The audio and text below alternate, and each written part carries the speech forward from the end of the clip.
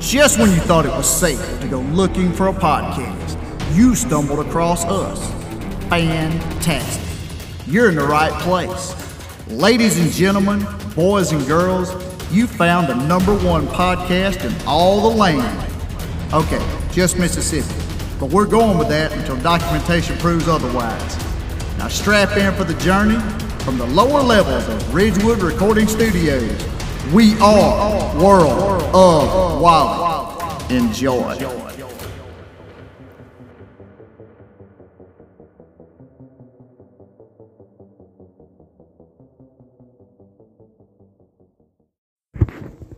What's up, everybody? This is your host, William. Welcome back to another episode of World of Wally. And guys, look, I understand it's October. Okay, before we get started, I understand it's October. I understand it's Halloween. I understand you're looking for ghosts and goblins and ghouls. You're looking for horror. You're looking for paranormal. I understand that, okay? Guys, next week, I guarantee you, next week's episode, a gentleman named Mark Morales. He's a horror writer, director, and producer. We're going to talk about his concept of horror. He kind of redefines horror. We're going to talk about that project. Also, the following week, we're going to have the first of 2 or 3 reunion episodes we're going to have for the end of this season. This is a Halloween edition reunion show. We were going to get the group that I interviewed separately for the House in Between documentary that went on. The problem was Brad Cooney was really busy and was not able to be part of it. So we did miss out on him, and we did miss the opportunity to speak to him. So that's a real blow because I really want to catch up with him. And also, John Bullard, who was the very first of the ones that I interviewed, he also had too much going on because, like I said, it is October and it is Halloween, and he is super busy. I really want to talk about his newest book that he's got out. But I was able to get the Welptons, Kendall and Vera Welpton, on the phone with me long enough, and we had a little chat. And guys, you're going to want to check that out. That's going to be the Friday, the weekend of Halloween, and some strange stuff happened during the recording. I'm going to leave that in and let you guys decide what happened. So anyway, that's going to be our Halloween stuff. But today, this episode, Karen Putz, I had to get her story, and she's got an amazing story. She just happens to be a deaf, barefoot water skier that also embraces her passion, and she mentors others to show them how to embrace their passions. And it's an amazing story, and you guys want to hear it. So after the break, hang in there. What a Putz. Karen, that is. Episode for today.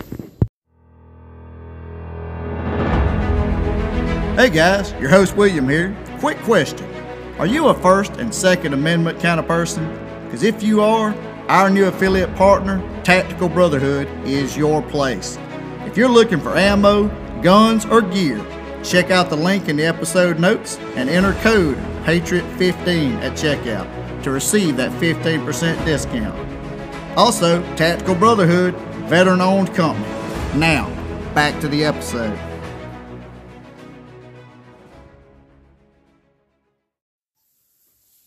All right, guys, and we're back from the break, and as promised today, my guest, Miss Karen Putz. Karen, how are you doing today?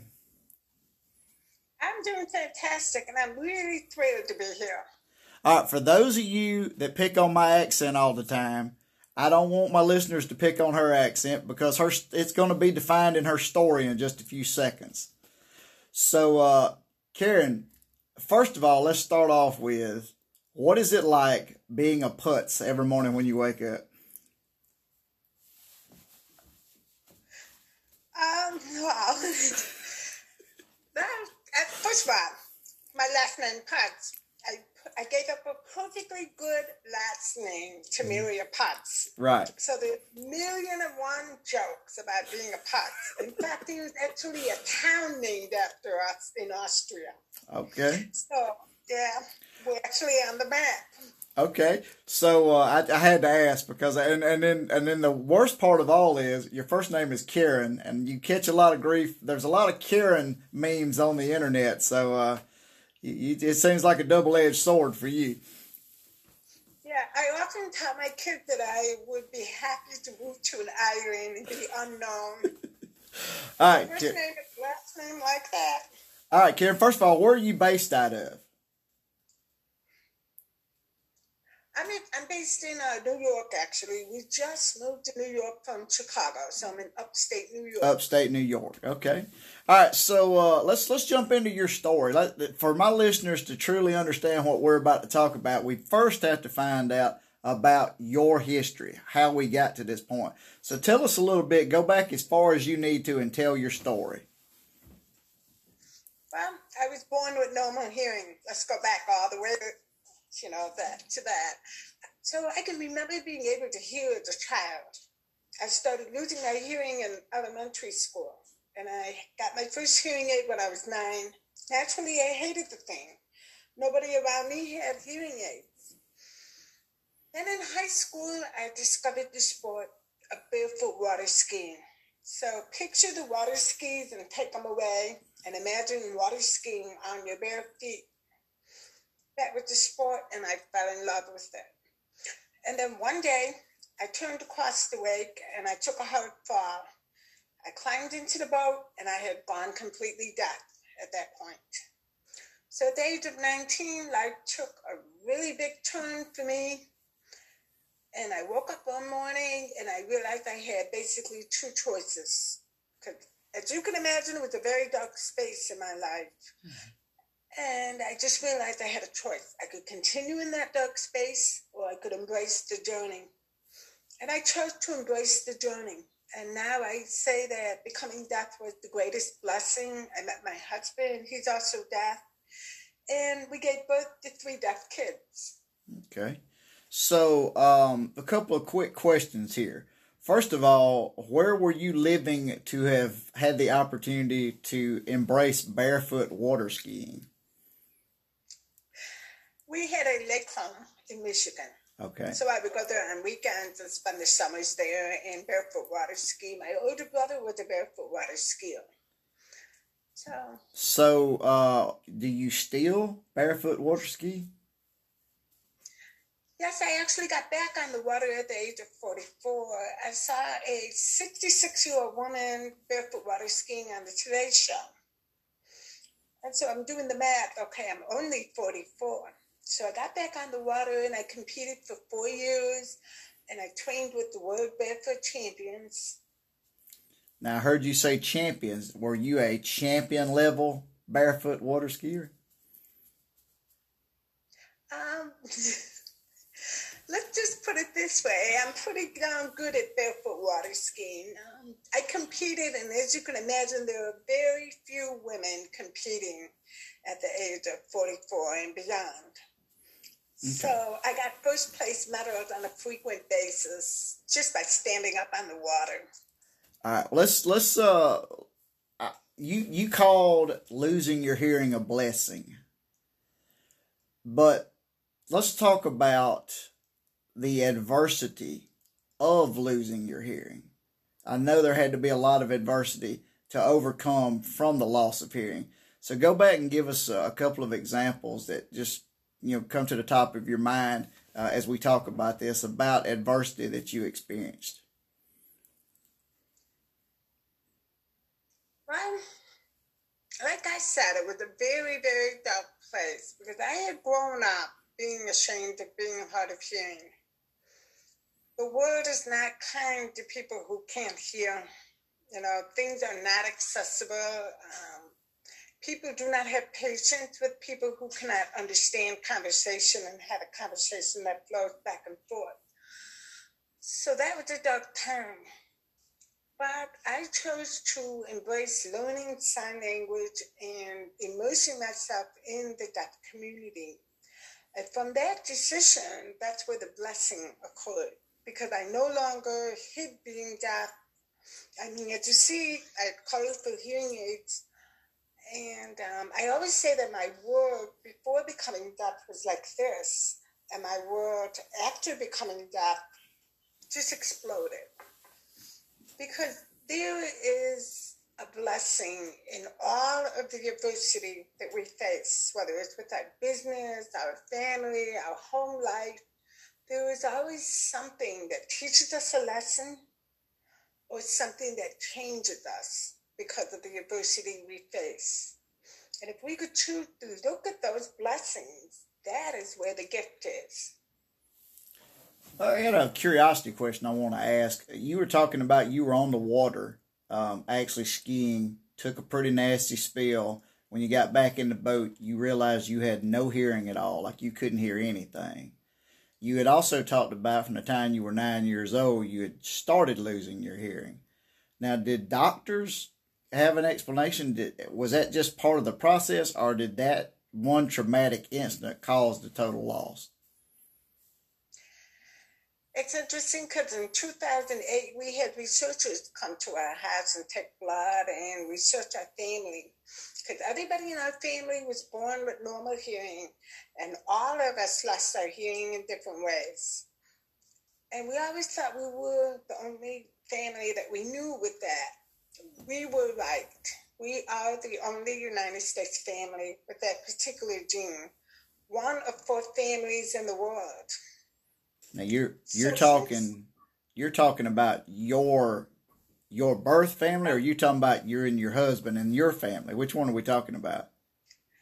I'm talking about a gene in the females of my family. Oh, you're talking about before you got married, your actual family, your mother, father. All of my mom's siblings were deaf and hard of hearing. Okay. They were all born with normal hearing. All of my siblings were born with normal hearing, became deaf in different ways. My older brother, the barefoot water skier, also lost his hearing from barefoot water skiing, but at the age of 42. So he lost his hearing much later after I did from the same sport. So your children being born with hearing loss, that's just a gene that's being passed.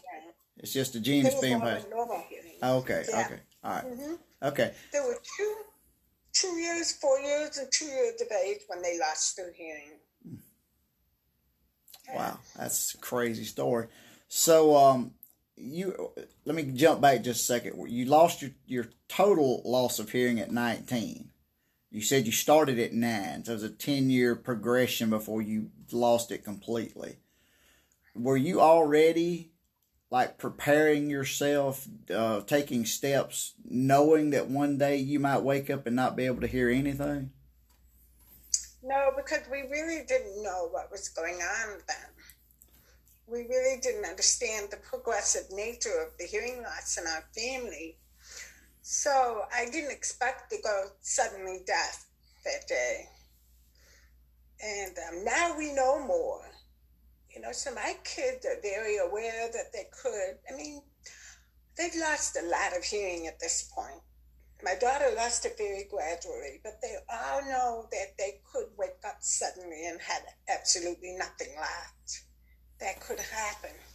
But they're very much in the deaf world and the hearing world both.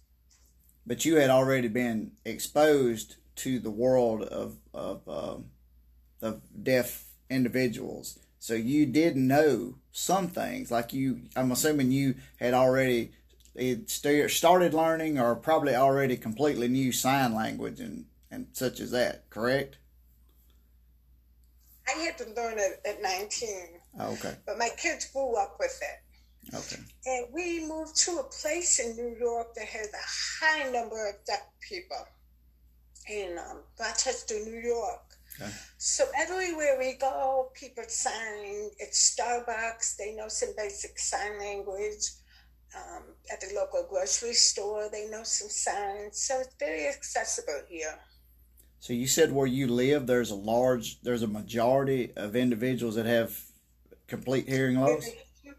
There's a huge community here of deaf and hard of hearing people. Is that just by chance, or is that an environmental issue?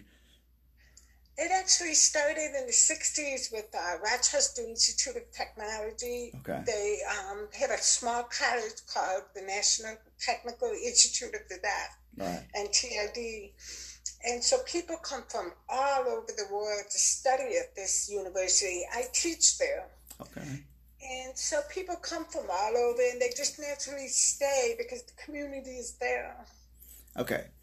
Let's shift gears. Your backstory is amazing to this point, and I can't wait to hear about what you got going on now. we're talking about adversity, talking about how you actually embrace adversity. You woke up. I mean, you came out of that incident, that traumatic incident, couldn't hear a thing. You embraced it. It became your calling at this point, let's say. So tell me about from that point on, what did you do from that point on? Like, what was your new vision or your new mission? Well, first of all, two things happened. When I got back on the water, I met the World Barefoot Champion. He wanted to write a book. I had always wanted to write a book. So we ended up writing a book together. So that was where my passion for writing was born. From that, even though from the time I was little, I loved to write. So we ended up writing a book together. Then I wrote another book, and that's this book here called Unwrapping Your Passion. Okay. After writing that book, it just kind of exploded. Life coaching, speaking. I have courses. So a business came from that where I help people unwrap passion at any age. And people challenge me all the time. Can you really unwrap your passion if you're, at the end of your life in a nursing home? And I say yes.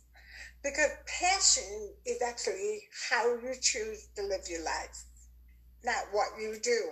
It's not necessarily a career. It's not necessarily any of that. It's how you choose to live your life. Like you have passion for your podcast. You choose to bring that energy into your world. And that's what I teach people to do in my coaching, in my speaking, my courses. Tapping into that energy at any age, even if you're at the end of your life age. So we talked about this earlier before we started recording. I asked you about the term passion mentor. So you said that I'd never heard of that term before, and you told me why. You told me because you coined the term passion mentor. So if you had to explain in just a quick sentence, if you were trying to tell somebody that like me that had never heard of it, what is a passion mentor? Okay, everybody knows what a life coach is, right? Right. It's basically a life coach with the focus of tapping into the energy of passion, of finding your passion. That's what most people think of it when they think of, I want to find my passion. Can you help me do that? So I tell people that I'm a mentor who helps people tap into that energy and live their life in a whole different way. And I especially help people in the second half of life make that the best half of life. Because they put their passion on the back burner because of responsibilities in their life. Yep. Right. So do you have to, when you're mentoring these individuals, do you find it helpful to categorize passion, or is it just a kind of a one size fits all kind of mentality? I think passion's misunderstood. If you look at all the mainstream articles out there, it's all about excitement. It's all about living your life at like the happiness level. People who chase after happiness is a loser. Passion is much the same way, or it's understood that way. I turn all that around. When you break it down to the very core, passion is your joy. It's as simple as that. And when I ask you, where do you find joy? Immediately you can give me a list of 10 different things that bring you joy. All right. The question is, why are you not living at that level? So that's it. The other thing is, there's a secret behind passion, and that is the willingness to suffer. People think that passion is all butterflies and angels, but it's actually the willingness to suffer. So if you're passionate about something, you are willing to get up at 4:30 in the morning and do your craft. All right. That's the thing. The other thing I discovered, there's 5 levels of passion. Okay. Some people stay at the bottom and they never go anywhere with their passion. And the ones at the top are living it fully. People recognize their passion, they see it, they feel it. That's the top level of living with passion. And why many people never get to that top level? They give up. They hit the willingness to suffer and they give up at that point. it's too hard. I don't want to do the work. Or they think if I have to be miserable about it, then it must not be my passion. Right. And that's not necessarily true. To get to that highest level, you have to combine it all. So I'm assuming your book details and outlines the five types of passion, or the 5 levels of passion. So to entice everyone to want to go out and get your book, what are the 5 levels of the 5 steps of passion? It doesn't. In fact, this was my first book. I'm actually writing the sequel to this book, and that is where I discovered the fact. See, because writing the first book, I interviewed over 200 people, and I couldn't for the life of me figure out why did these 200 people take the passion and run with it, and why are other people stuck in that cycle of, I don't know what I'm passionate about. What was the difference? And that is when I studied and figured out the 5 levels. So it's going in the next book. Okay. See, I didn't know that I was setting you up for a second book plug like that. I didn't know I was doing that. So, all right. So what, do we already have a working title for the second book? We do. It's called The Law of Passion. Okay. You've heard of the Law of Attraction? The Law of Passion. It's actually the Law of Passion. Is that, a lot of people probably get, when they hear the word passion, there's a lot of confusion, you said. Because I know some people, when they hear the word passion, it's automatically a romantic or a physical deal. Myself, I'm more of an enterprising, more of a motivational, inspirational type. And when I think of passion, I think of something that wants to drive me every day to be more successful. And I know there's a lot of play in the middle there, to work between. So if you're going to help somebody find their passion, there's a term on your bioinformation that says find your passion. How exactly would you help John Doe or Jane Doe? How would you help them find their passion? Like, what's the process to help them? I actually teach this course at the university, Finding Your Passion. And at the very end, the students learn that they don't find their passion, they unwrap it. It's a gift within us. Okay. When we look externally, we don't find it. But when we look within, that's where it is. Because no one knows themselves better than when they look within. You know what you like. You know what you're curious about. You know what you want to learn more about. You know how you don't want to live. There's all those factors that come into play. When you start lining up your life with the gifts that you have within you, passion naturally comes to the surface. You start doing what you're curious about. You start diving deeper into what you want to learn more about. You start living your life authentically in a way where you and your energy just comes forward and shines through. All right, so everything I'm hearing you say, to me, it seems like it has an underlying theme. For example, I was talking about when I think of passion, what I think about, and other folks think more of a physical aspect when they talk about passion and love and stuff like that. So the problem is when you're chasing that dream, you're trying to find your passion. I know a lot of folks, they suffer from like fatigue or burnout or whatever you want to call it. So it sounds like to me motivation is the underlying theme to find the passion. So what do you, what do you do, or how do you, recommend, how do you direct or inspire people to find their motivation, to tap into that passion?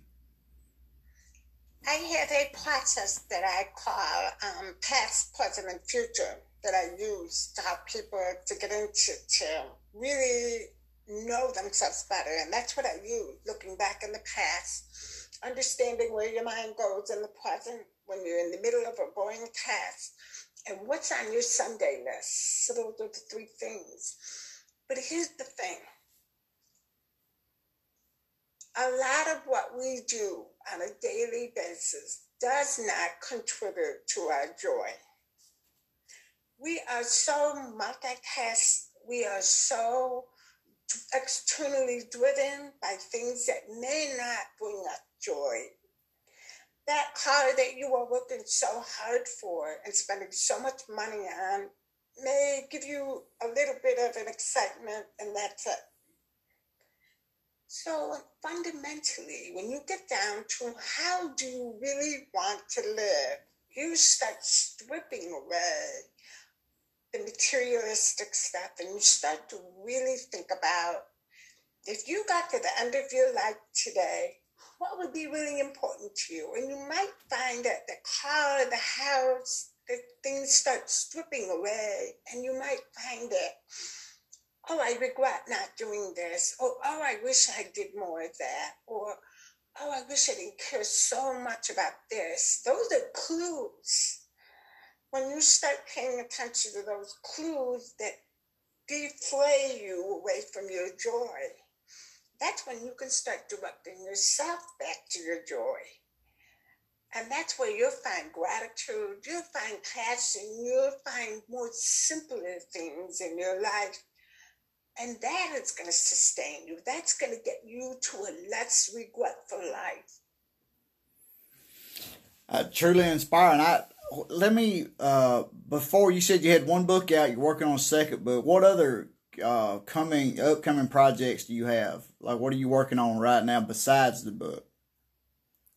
Right now, I'm launching a new business in the fall, and it's going to be duck focused. That's one. The other thing is we just moved to New York, and we live on the edge of the Genesee River, and we live on the edge of Finger Lakes. So I'm going to be barefoot water skiing in all those Finger Lakes this summer. I'm going to go out and have some fun. As soon as it warms up, of course. All right, so first of all, a truly inspiring story. I've learned quite a bit about the Passion Mentor. That is your term. I'm going to let you have that term. I'll refer to you now from this point on as the Passion Mentor every time your name comes up in conversation. So before you get out of here, let everybody know what is the easiest and best way to get in touch with you. If you've got a website, any kind of social media stuff you want to put out there. And of course, you need to tell us how to find that book that you showed me just a second ago. And then, of course, kind of a timeline of when the next book will be ready. Wow, that's a good question. First of all, you can find me on the web at KarenPotts.com. You can also find me at the Passion School, yourpassionschool.com. So those are the two places you can find me on social media at Ageless Passions. And as far as finding the book, you can find the book at pretty much any major bookstore, especially Amazon. It can be ordered from anywhere. We had a major publisher with it. And the timeline for the next book is when I get off the water. So are you in the writing? You're in the writing process right now, or is this the conceptual process? Where are you at in the process of the second book? Yeah, I'm in the process of writing it now. Okay. Yeah. Just not going to be in a huge. I have a couple of more people that I want to interview. I understand, because it has to. Oprah or Richard Branson, they're on my list. Oh, okay, all right. So, Oprah and Richard Branson. That's two big. That's heavy hitters to go after right there. Look, I can't thank you enough for coming on today, Karen. I have really enjoyed our conversation today. And like I said, I'd love to touch base with you in the future when that second book's a little closer to coming out.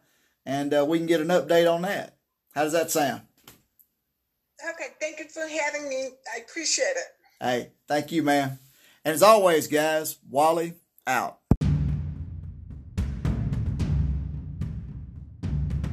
Hey guys, quick shout out to Timothy O. Davis of Ridgewood Recording Studios. His studio offers a full line of music production ranging from song demos and singles to fully produced albums. He focuses on excellence at every level of the recording and production process and will work with you for your project-specific needs. So remember guys, Timothy O. Davis, reach out to him at timothydavis.org/Ridgewood Studios. This podcast is part of the SJ Network. Go to s-j-network.com for more great podcasts, and for contact information on publicist Steve Joyner.